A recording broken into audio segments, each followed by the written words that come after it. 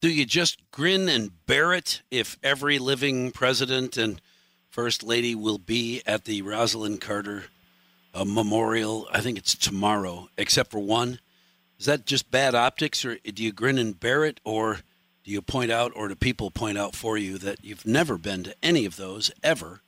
Why would you want to start now? Our guest, Dr. Anthony Churgosky. Thanks. Bad optics, but I don't know, every opportunity to pile on Donald Trump, I guess it's already started or continued. Mike, when we think about Donald Trump, there are certain rituals in American politics, and they're all a little different, but funerals are one of them.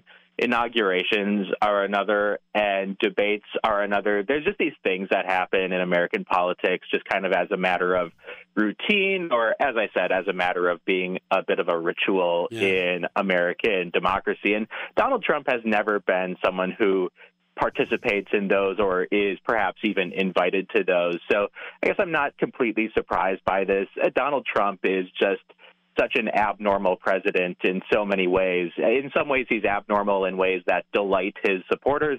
In other ways, he's abnormal in ways that motivate his opposition. But I think everyone would agree that he is just a different kind of guy when it comes to president. So I guess I'm not shocked by this. At least he's not picking and choosing. He just doesn't attend any of them. All right. More important than that is voting coming up and polls, which are still way too far away to take very seriously, and yet it seems that some voter bases are thinning out a little bit. I know I've been reading your take on the president apologizing to Muslims in an effort, I'm told, to curry favor amongst those voters in Michigan and Pennsylvania and a couple of states where Minnesota, where there are a lot of Muslims, and if he apologizes for not believing the Hamas death numbers, they'll feel better and they'll vote for him in 2024. Biden is facing a lot of pressure on this issue from within his own party. There are news articles about tension within the White House on Israel and Gaza. And as you noted, Mike, there are electoral pressures as well. Rick and I talked with Charles Franklin, the head of the Marquette Law Poll, last week on La Crosse Talk PM. And he noted that at this point, as you noted, polls don't give us a very exact idea of how the election will turn out in November 24, but they do give us a general sense of the political climate, and they give us a very general sense of where things might be heading as we get into the campaign season. And as you noted, there are those key swing states. Even though we don't know exactly how the election is going to turn out, it's safe to say that Minnesota, Wisconsin, Pennsylvania, and Michigan will be very important in the election. And those states, many of them, do have substantial Muslim populations where in a close election, it could turn the outcome. Just as I was thinking about young voters.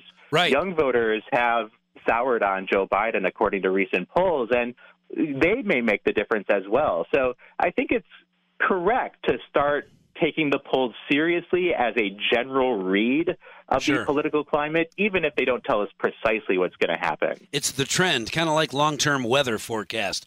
I can't guarantee it, but this is the direction we're headed. I think that's right. And we've seen a number of polls that indicate trouble for Biden among young voters.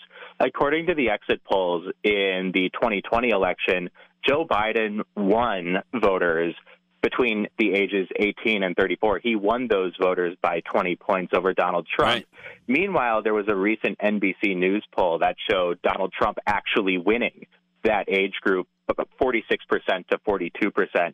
And as you noted, Mike, we can look at a number of data points to get a general read for where things sit. And this is not the only poll that shows Biden in some trouble with young voters. This is a trend, and trends ought to be taken seriously. What's the disappointment among those young voters who don't support Biden in as big a number as they once did? I've thought about this, Mike, and I think there are a couple factors. First of all, the support for Biden among young voters was pretty soft compared to the support for young voters for Barack Obama. I thought about that Obama-Biden comparison and how young voters were enthusiastic about Obama and just have not been enthusiastic about Joe Biden. And also, as we noted, the Israel-Hamas war. Young voters have not been favorable towards Joe Biden's handling of the situation, just as many voters have not been favorable towards it. But young voters in particular seem to have soured on Joe Biden. And the problem with having soft support like that is that something like this, like a new major development, could really crush someone's support, and that's what we're seeing. So with young voters, I've always thought that Republicans should be a lot more optimistic about young voters than sometimes they convey in the public eye. I mean, right now, this shows that Republicans have significant opportunity when it comes to young voters if the party is going to embrace it, if the party can devise a strategy to embrace it. And young voters might just sit out the election, too. So that's always possible. Young voters are notoriously inconsistent when it comes to their voter turnout.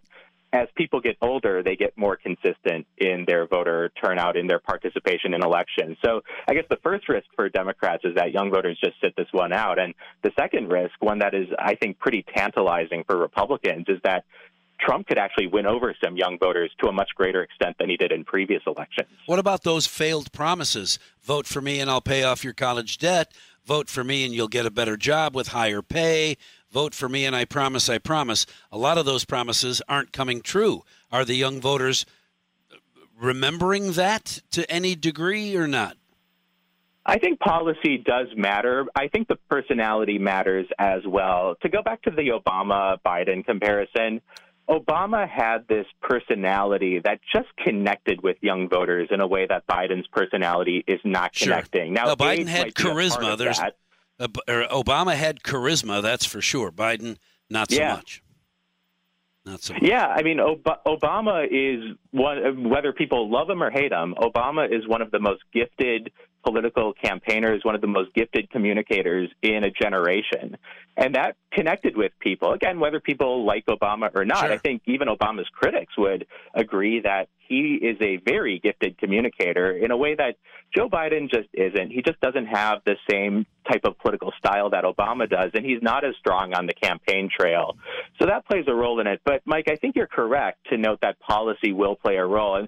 And the problem for Joe Biden is if there are many different problems that are creating concerns for young voters with him, then that just becomes more difficult to solve. And so I think Democrats have plenty of work to do between now and November 24 with young voters, just as Republicans could really embrace this opportunity if they can figure out how to do that. Right.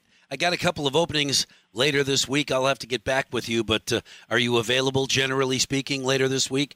I would really like to talk with you about supporting Israel, but apologizing for not believing Hamas death numbers. And how do you appease one group while supporting another? That's a difficult question to answer as well. That's why we ask you those difficult questions. Dr. Anthony Churgosky, thank you very much for talking with me this morning. We will certainly do it again.